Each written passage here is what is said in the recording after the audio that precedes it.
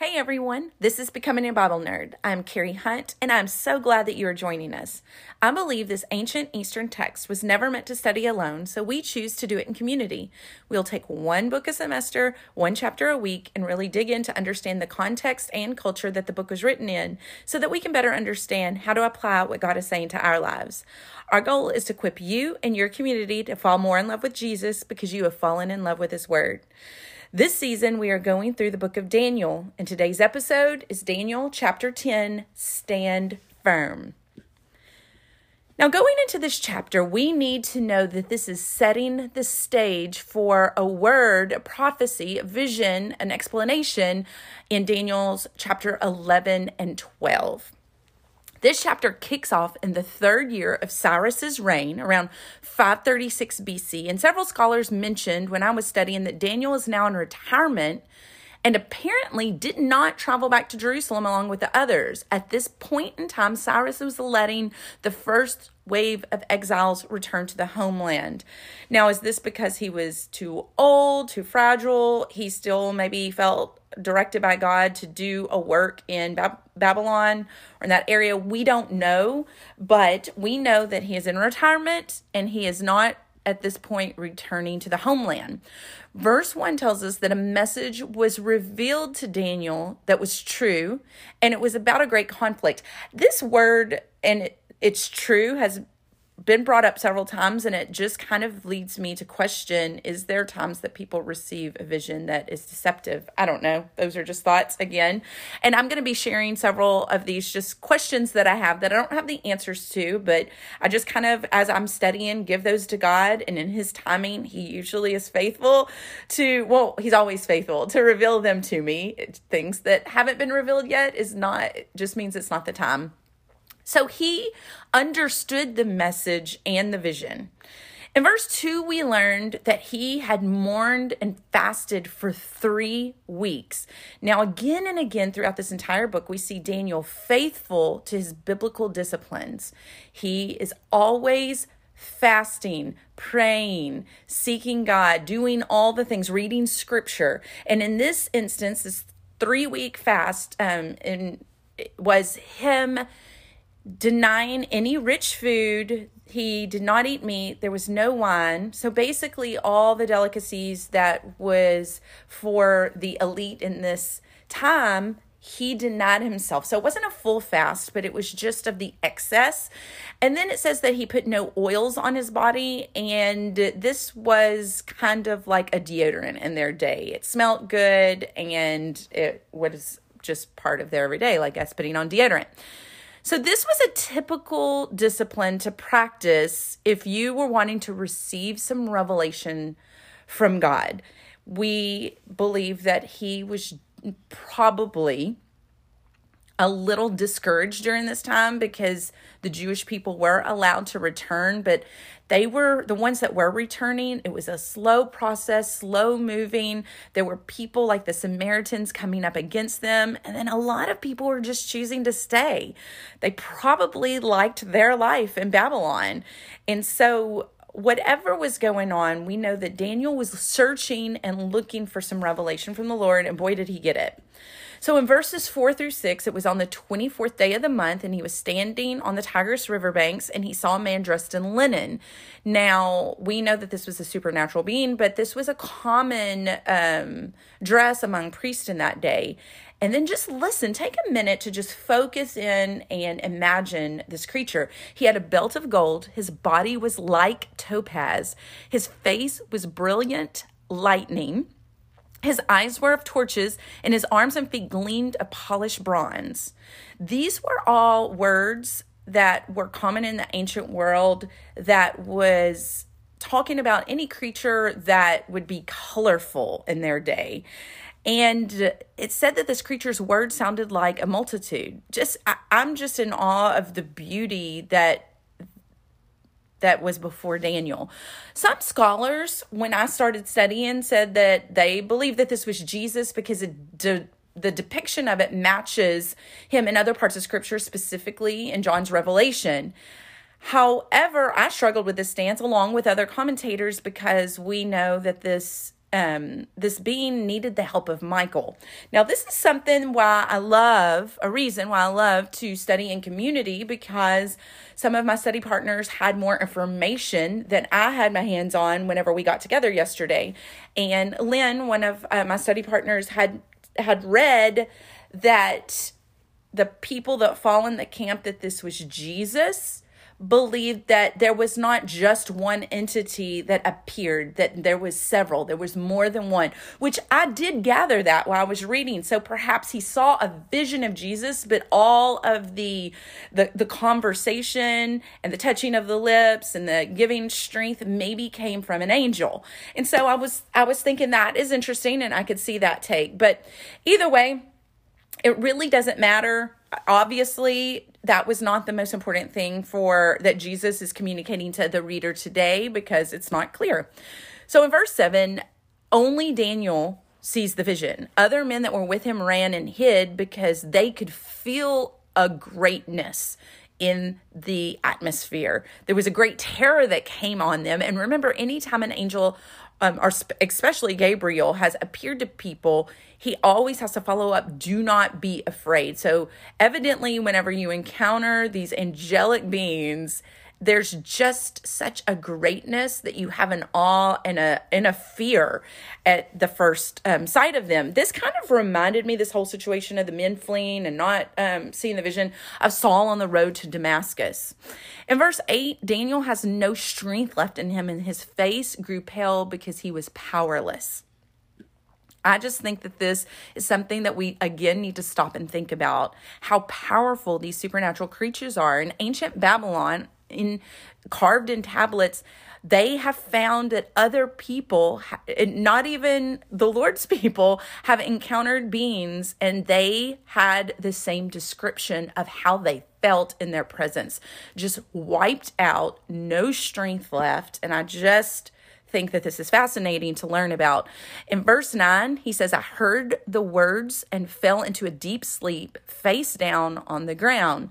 Again, this is reminding me of Abram's experience when the Lord God was making a covenant with him. He put Abram in a deep sleep, and God passed through the sacrifices twice so that only God was required to be faithful and keep his end of the deal. He knew Abram would never be able to do that, or Abraham, as he was later named. And so God went through the covenant promise twice, once for himself and once for Abram. And again, in our study group, when we were talking about this, one of the study partners brought up, if we realize this in Scripture, we know Daniel was seeing these patterns in Scripture because they know Old Testament. They had it memorized. So then we get into this angelic conflict. In verse 10, a hand touched Daniel and raised him to his knees, and then tells him that he's treasured by God. And then to understand the words that he's speaking to him, that he has been sent by God to Daniel. In verse 12, we see these famous words again, do not be afraid. From the first day that you had purposed in your heart to understand and to humble yourself before God, your prayers were heard, and I have become because of your prayers. This is what this being had told Daniel, not to be afraid. And from the first day that Daniel started praying, he was dispatched to Daniel. Now, again, I brought this up in the last segment, but I'm going to bring it up again. This reminds me of Isaiah 65:24, when God says, before they call, I will answer, and while they are still speaking, I will hear.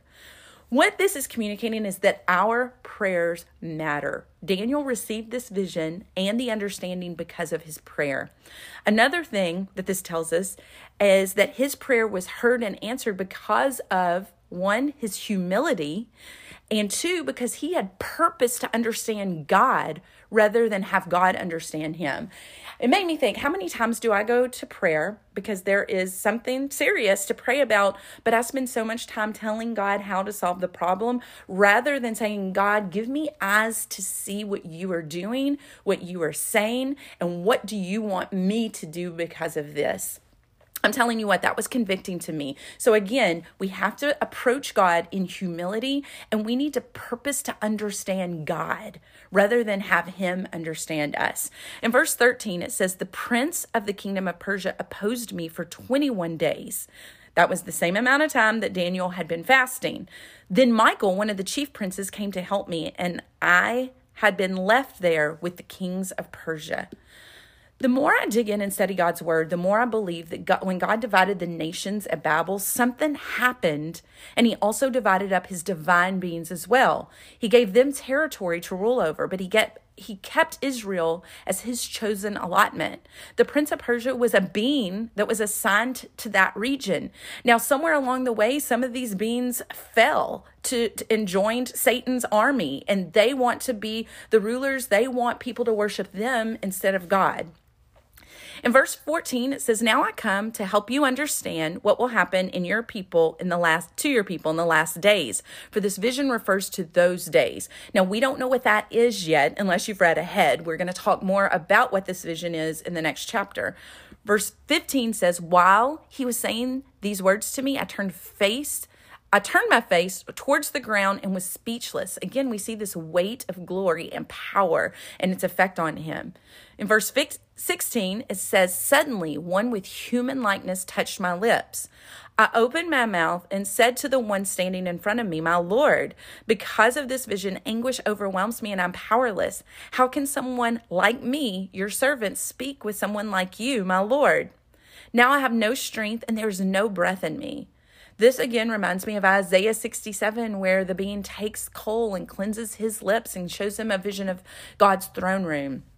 Verse 18 goes on to say, then the one with human likeness touched me again and strengthened me. He said, do not be afraid. You are treasured by God. Peace to you. Be very strong. And as he spoke to me, I was strengthened and said, let my Lord speak, for you have strengthened me. He gets strengthened by this entity at exactly the right time that he needs it. Verse 20 goes on to say, do you know why I have come to you? I must return at once to fight against the prince of Persia, and when I leave, the prince of Greece will come. Now, this leaves me with some questions that I unfortunately don't have answers to, but he says that he has to go back and fight this entity that's over Persia, and eventually the prince of Greece is going to come. Well, Greece, it takes 200 years for Greece to rise as an empire. So is he going to be fighting this entity for 200 years, or are these beings living outside of space and time? These are all just things that I can't wait to get to heaven and learn the reality of. Verse 21 says, no one has the courage to support me, again, except for Michael, your prince. However, I tell you what is recorded in the book of truth. This is still mind-blowing to me that this entity is fighting the prince of Persia. It takes him 21 days just to get to Daniel. He has to go back and fight him again. And the only person that has the courage to stand up and fight with him is the archangel Michael. Now, this can be a little bit heavy, but Paul tells us that in fact, I'm going to just go straight to the scripture. I had notes for this, but I just want to read it straight from the Bible. Paul talks about this warfare. We get a glimpse of it in Daniel, and then Paul gives us such great instructions on what we as Christians, as human beings, are supposed to do during this time. And in Ephesians 6, he says, finally, be strengthened by the Lord. Remember, Daniel was just wiped out. And in our Christian walk, we can experience the same things. In fact, usually when we get up to do something for the kingdom, it's when we feel the most oppressed, when we feel the most attacked. And we can literally feel wiped out. But Paul is saying, when this time comes, be strengthened by the Lord. And just as we saw that Daniel was strengthened by the Lord's army, Paul is telling us we can have the same. He says that his strength is vast. And then he tells us to put on the full armor of God so that you can stand against the enemy's tactics. The two words that jump out is the full armor. He says to put on the full armor, not the armor. We have to make sure that we get dressed in it all, and so that we can stand firm against the devil. For our battle is not against flesh and blood, against rulers, against the authorities, against the world powers of this darkness, and against spiritual forces of evil in heaven. This is why you must take up the full armor of God so that you will be able to resist in the evil day, and having prepared everything, to take your stand. And then he says, stand therefore. So Paul is telling us that we do not battle against other human beings, that he is telling us exactly what we're seeing in the book of Daniel, that there are supernatural powers that are at war against us. And in order to be able to stand against them, we have to put on this full armor. He says stand 3 times leading up to that. And he ends up telling us what the armor is. It's the belt of truth. Truth is only found in the word. And so when we feel attacked or that is things are coming against us, we have to speak the truth of God's scripture out loud. And that does something to build our spirit and our faith. He says, put on the breastplate of righteousness. This is allowing his spirit to cleanse us of sin and indwell us and live a life of walking by the Spirit and not our flesh. This comes from feeding our spirit more than what we feed our flesh. And then he says to put on, sandal your feet with the readiness of the gospel of peace. Basically, he's telling us to be prepared in season and out of season to tell people your gospel story. Put that personal touch on it of who you were before and who you are now because of Jesus Christ. Then we're to use the shield of faith. Our faith extinguishes arrows that are coming at us from the enemy. We're to wear our helmet of salvation. We're supposed to use the sword of the Spirit, which is the word of God. And then he ends this by saying, and pray in the Spirit on all occasions. He doesn't just say pray. He specifically tells us that we need to pray in the Spirit on all occasions, the good and the bad occasions, with all kinds of prayer and request, and to stay alert in this with all perseverance and intercessions for the saints. To get this perseverance, we have to be strengthened by the Lord, and we get our strength by putting on our full armor. This is just like a big continuous circle that we have to do every single day.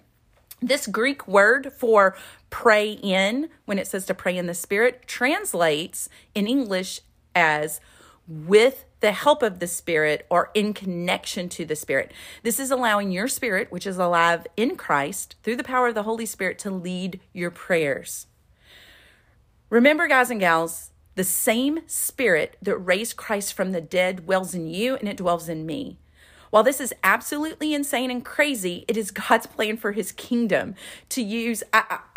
What I was thinking as I was reading through this is you have these beings that God created that are so huge and so powerful that they suck our energy just in their presence and leave humans terrified. And they always have to warn, do not be afraid. And they have the power to re-strengthen us.